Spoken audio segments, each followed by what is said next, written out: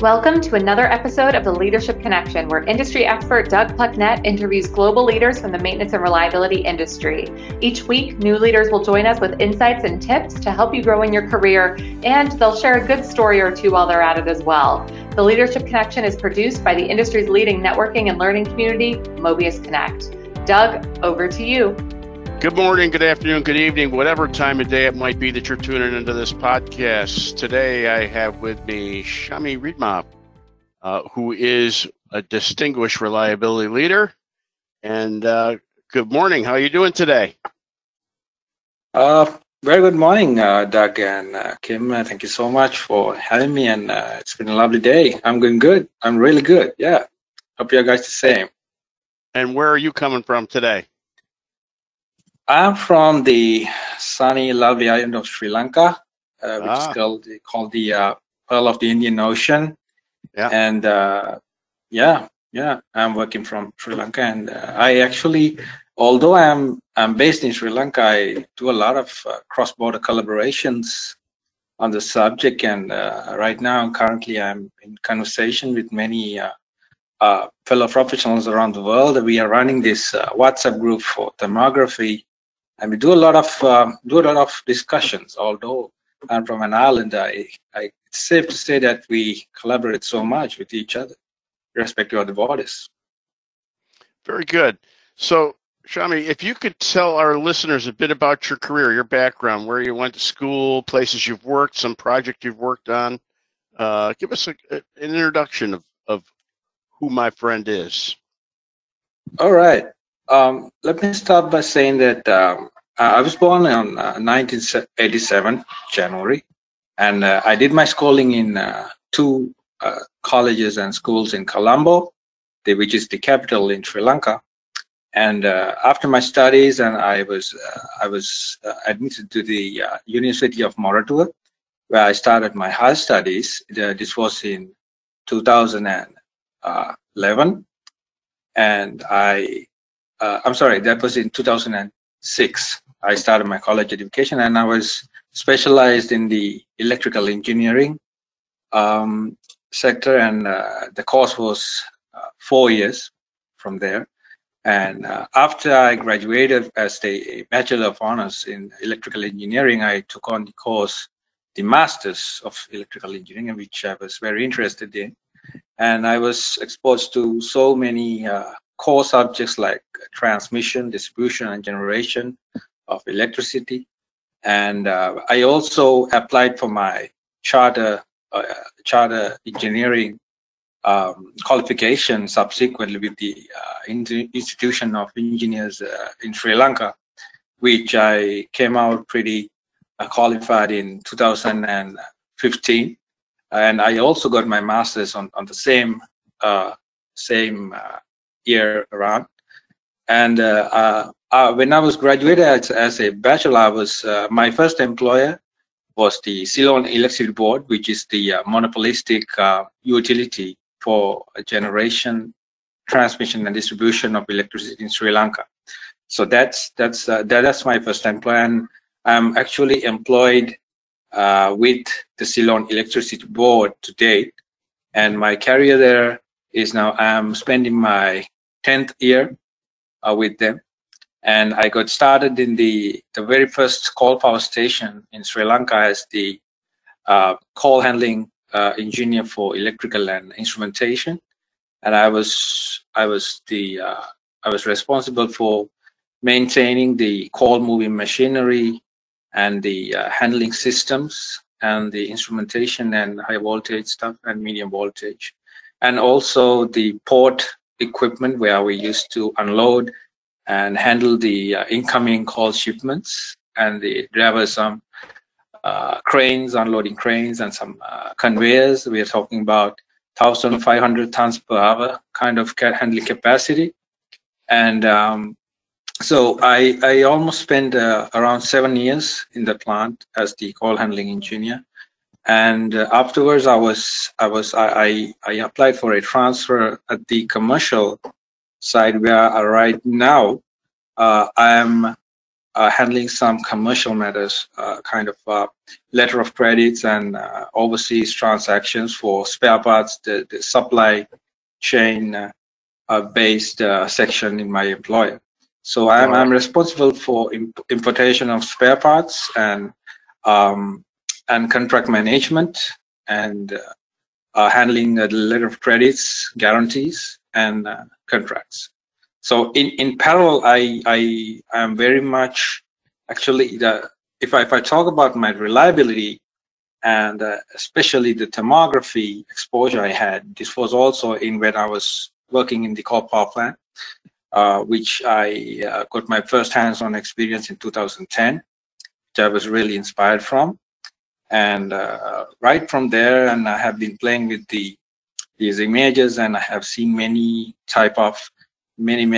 models of them, and I have been doing some hands-on experience. And I actually got myself certified and trained from the good people at Snell Group in the USA, where I got my level 1 certification and training, and my level 2 and the level 3 is from the Infraspection. And big shout out to my man Jim Sefrin and James Sefrin and Jim Fritz. They are really good people and best in the business.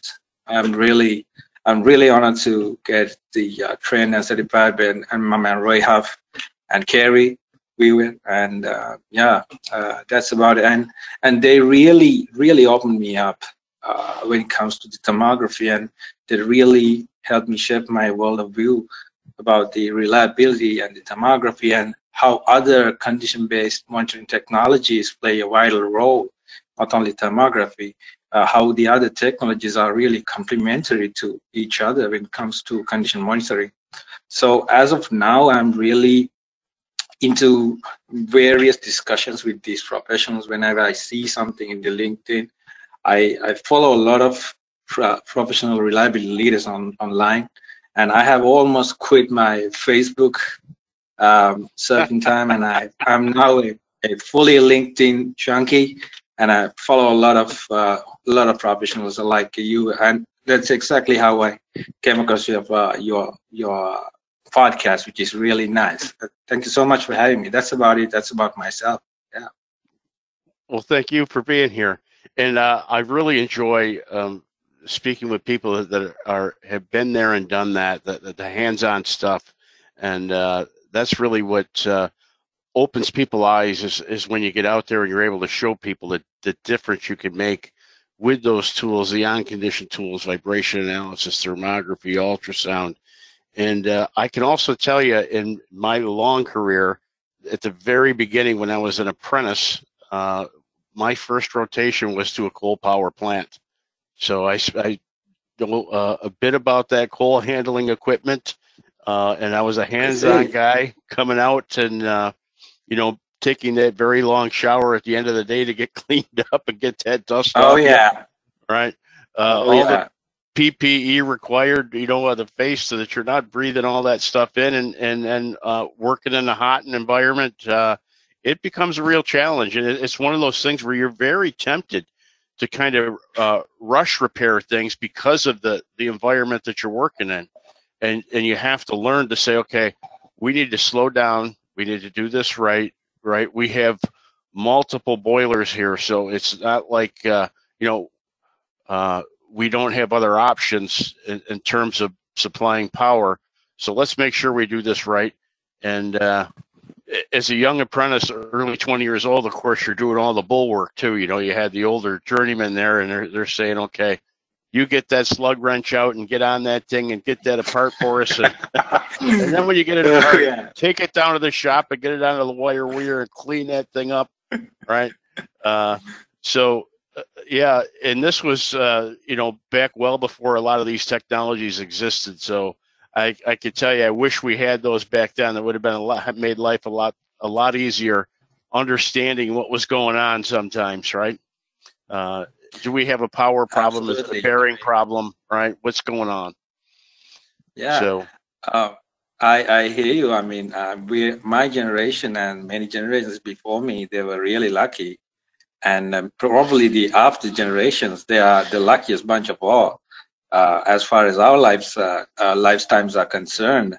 And you guys, I actually went through your profile, which is nothing short of legendary, I would say. And you have quite a lot of experience under your belt.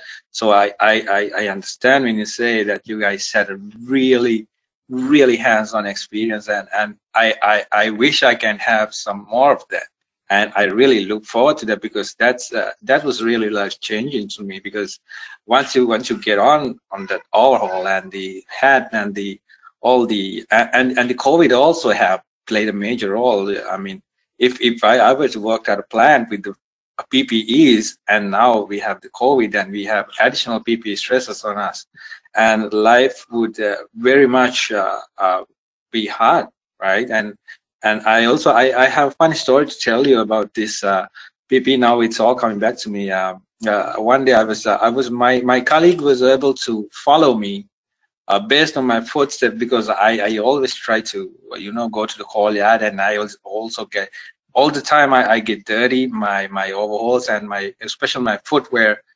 We used to walk on the courtyard. We get these coal chunks inside our footwear, right? So when I got onto the administrative floor, when I walk around, people can follow my sludge pieces and find them. They can find me wherever I am, right? So they would know when the city sludge pieces on the floor of the engineering office, so they know it's me. So they know I got to be somewhere around here. Right, so that's really funny, and that's really coming back to me, and I know exactly what you mean about that, Doc. Yeah, yeah. Can relate. Well, I can tell you, we had in our cafeteria there was 3 or 4 separate tables that were labeled for coal handlers, right? Because you get the chairs dirty. As much as you wash up and clean up to eat lunch, you still sit down. Your pants are dirty, your shirt's dirty, right? So you get the chair dirty. And they wanted to make sure that we kept that to a small part of the large cafeteria. So,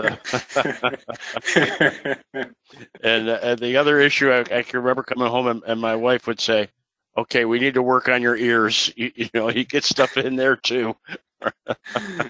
Oh yeah. So and the noses, nostrils too, pretty much. Oh, yeah. As much as you wear the PPE, you still get some corners of your eyes. That's right. Very difficult.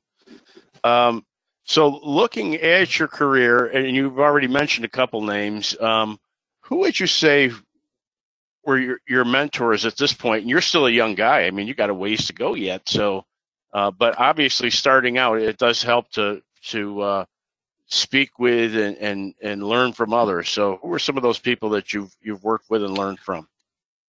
Yeah, when it comes to condition monitoring scenario, I've been following a lot of legends in the field.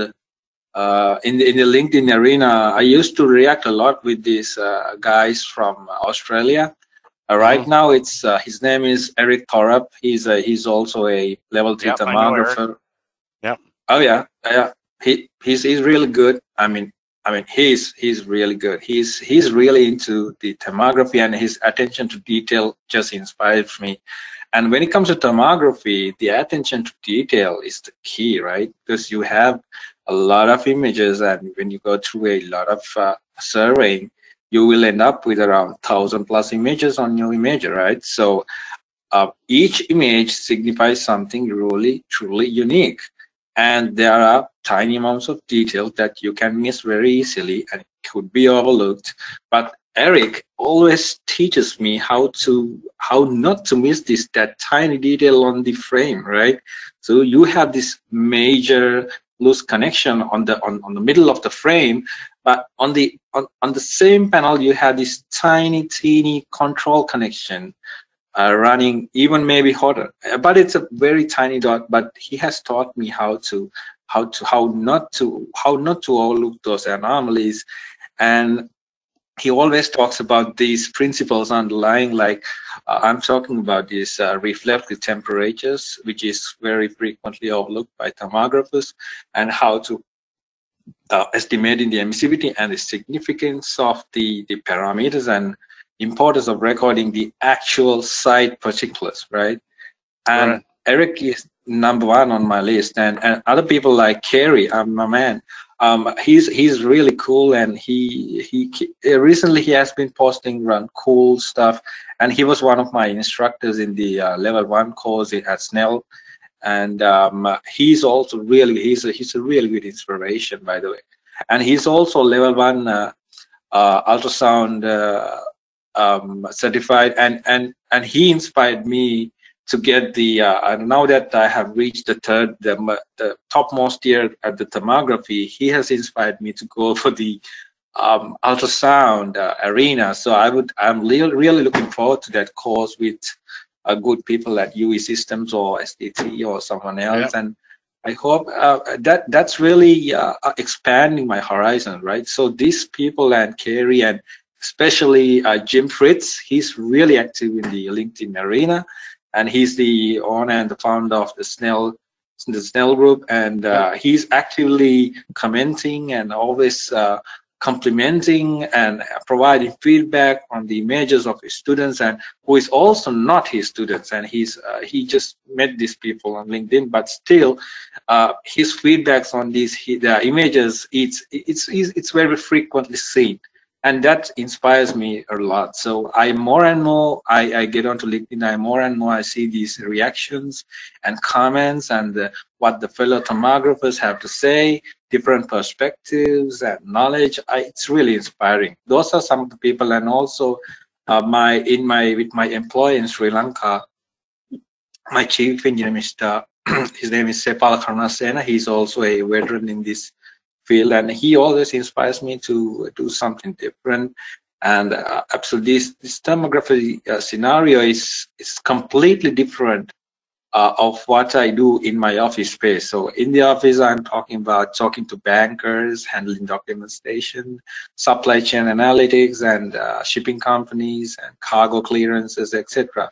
So when I'm not in the office, he inspires me to do these things as which will help my mind to get a whole new perspective out there, right? So Sure. I'm not confined. Yeah. MRO side of the business is a very important side of the business when it comes to reliability, right? Having the correct spares in place is important. Even more important than that is getting reliable suppliers, right? Reliable devices and components and instruments, but suppliers that can get them to you, especially in an island country. Sometimes that's a challenge, right? I remember doing some work with mining companies over in Indonesia, and they're talking about, their minimum wait time was like 30 days, right? It took that long to get parts because they had to come into mainland first and then be shipped over. So MRO is a huge part of the business. I mean, we have people in the United States where there's suppliers all over the place that still struggle, right? Because they haven't taken the time to organize their MRO, make it align with their equipment hierarchy, right? And take the time to work with engineering to say, look, when we buy motors, we want at least no more than 3 brands, right? When we buy pumps, the same thing, so that we don't have this multitude of different brands out there that we now have to try to carry or obtain parts for. So it's I'm sure a big change for you to go from working in the coal handling side of the business to going to MRO. What was that like initially? Well, yeah, I was actually it was kind of a moment of truth for me, because when I was the call handling engineer, I used to blame these guys for not delivering the parts on time and always giving excuses. So, well, what do you know? Next thing you know, it hits you back with the absolute same job. Now it's your turn to have the bite the dust, right? So once I sit down there and I try to comprehend how do I, because a lot of uncertainties you have to deal with these supply chains, right? You have to deal with the suppliers and you don't know what's going on their end, right? So we rely on their orders and their commitment, but especially on times like this, and where the shipping costs are skyrocketing and the supply chains are very unreliable, and the countries and our major suppliers like China was struggling for a long time from the COVID, and now the India is suffering, right? So these suppliers, they struggle a lot. So right now we are facing a lot of challenges in this arena alone, and the lead times and the deliveries are really uncertain, right? So what we have done is actually we have diversified our supply chain when it comes to our supply chain, the suppliers and the supply points. Now we have diversified away from the Indian and the Chinese market to the Europe and some of the countries like UK and Sweden and Netherlands, etc., and also to the US. And we have recently found a really good, reliable, and agile supply chain and supply points in US. People like Trillium Flow and Crane Well Services, to mention a few. And they're really good and they're really reliable and really good US brands, right? So they are really flexible and really, I would say, buyer friendly, and we get really good deals from them. And when it comes to payment terms, and we are really flexible and considerate of their buyers.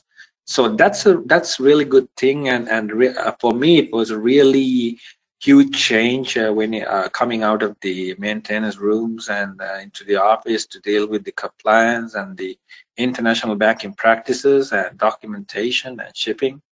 It was really life changing for me. So it was a very good challenge for me. I think I'm doing a really good job, and we have used the number one target we have it today is we're becoming very technological, right? We need to make use of the technology, and the number one priority right now, given the amount of volume we handle, the shipments I'm talking about, around 800 shipments per year.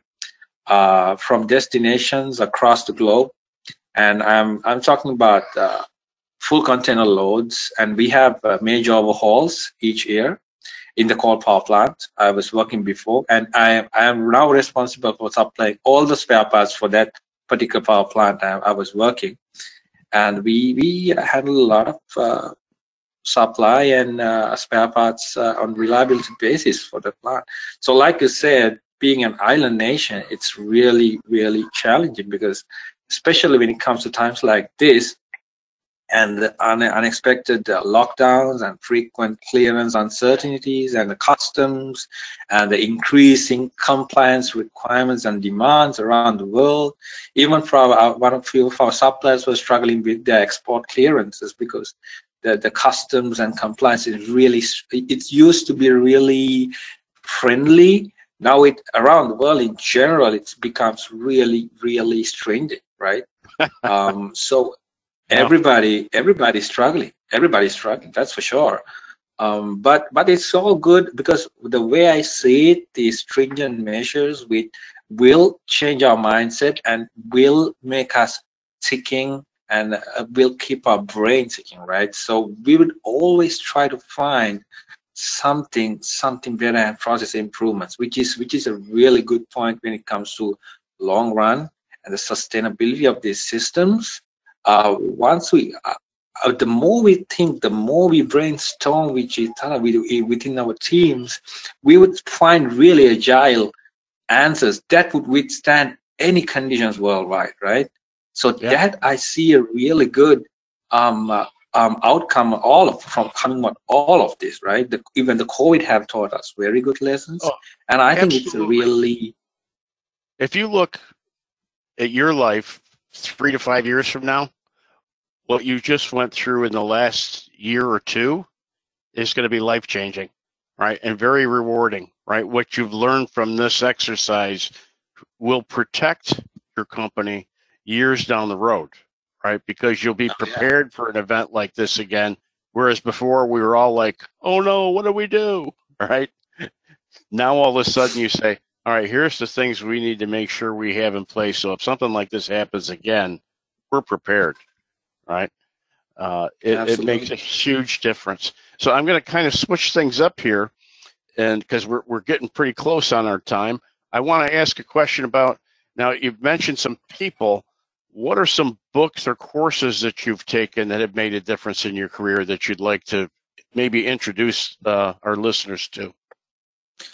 Oh yeah, I mean, number one, if you talk about the books about this subject, the number one recommendation I have is the book by the Dr. Rob Manning, who is also a legend in this field, right? So he has written this book and published. The name of the book is the Growing Up with Infrared Thermography, Okay. and he has very nicely put it out there in his 40 years plus exposure and the experience on the various subsectors in this thermography. He used to be a instructor, he used to be a course coordinator, and he used to be a teacher and a salesperson for thermography cameras. And I'm talking about 60s and 70s, right? And he has his PhD in this technology, and he has really cool stories to share with the fellow thermographers. So I have been talking about this book in my LinkedIn as well, because it was really inspiring for me to read it. And he has given quite a lot of stories and actual life experiences he has to go through as a salesperson, as an instructor, and as a level 3 thermography expert. So my number one pick and the number one recommendation would be that. And in addition to that, the ASNT, the American Society of Non-Destructive Testing, has put out some really good publications, especially the level 3 study guides and the ASNT TC1A have really good information and a must read for all thermographers, irrespective of the area we work on, right? So if you want to get to the bottom of this, those are the 3 top reading materials I would very much recommend. Yeah. All right. So closing out, last question here. At this point in your career, what would you say is your greatest success, if you could share that with your listeners? My greatest success, I think it's too early to talk about success for me, but as if we talk about now at this point, my greatest success would be to expose myself to these legendary influencers and mentors in the field of thermography and get their honest feedback on my work, right? Yeah. That was the real success I would consider that I would have on myself. So that is success to me when somebody points out a mistake. When Eric says, look here, you have done this thing and this comment you have made is incorrect, which is why this and this and this. And that is success for me. I mean, I'm successful so that other people is able to point out my mistakes, which would make me a better professional on this arena, because I'm still really young. I have 10 plus experience under my belt right now, and I have really long way to go and much things to learn. And if the success for me right now is that I have such a bunch of great people who inspires me, who pushes me, and who criticizes for me with the positive mindset they have, that's success for me as seen of now. All right. Yeah. And that's a great outlook. I could tell you that the people that you're communicating are top notch. And that's one of the great things about LinkedIn is there are some great people on there that are very open and very willing to share their experiences. I could tell you, being from the mechanical side of the business, when I have questions on electrical, I could tell you there's a few people on there that I go right to. You know, Howard Penrose being one. Howard shares very freely, especially when it comes to motors and high voltage and stuff like that. So when I have questions, I have those same people that I go to. And that's the best part about it is the people like that, they understand it's a huge world. You know, sharing and helping others it comes back tenfold to you, right? It really does. Absolutely. Because very soon down the road, people will start asking, Shami, those same questions, right? And I'm sure it's probably already started that you do have people that say, hey, have you seen this before? Here's a picture that I've got for you. What's going on here, right? That's Absolutely. it makes a huge difference. Well, I have to tell you, it's been a fantastic talking to you. I'm going through my mind saying, I believe I've been to Sri Lanka. I've been a lot of places in the world. Because I know I did a tour. It seemed like one year it was Australia, New Zealand, Indonesia, Singapore, Kuala Lumpur, and I'm thinking that Sri Lanka was in there, but in my mind I can't go. Who did I go there for? Right. All right. Well, we'll make it a plan to meet someday in Sri Lanka. You should really come again, Kim. You guys should really come. Yeah. All right. Well, have a great day. It's been fantastic talking to you. This is Doug Plucknett with the Leadership Connection. Have a great day, my friends. Bye-bye. Thank you for joining us for another episode of the Leadership Connection. We will see you back for another episode next week. In between, we hope to see you in the Mobius Connect community where you can meet Doug and share with other industry professionals at mobiusconnect.com. We'll see you there.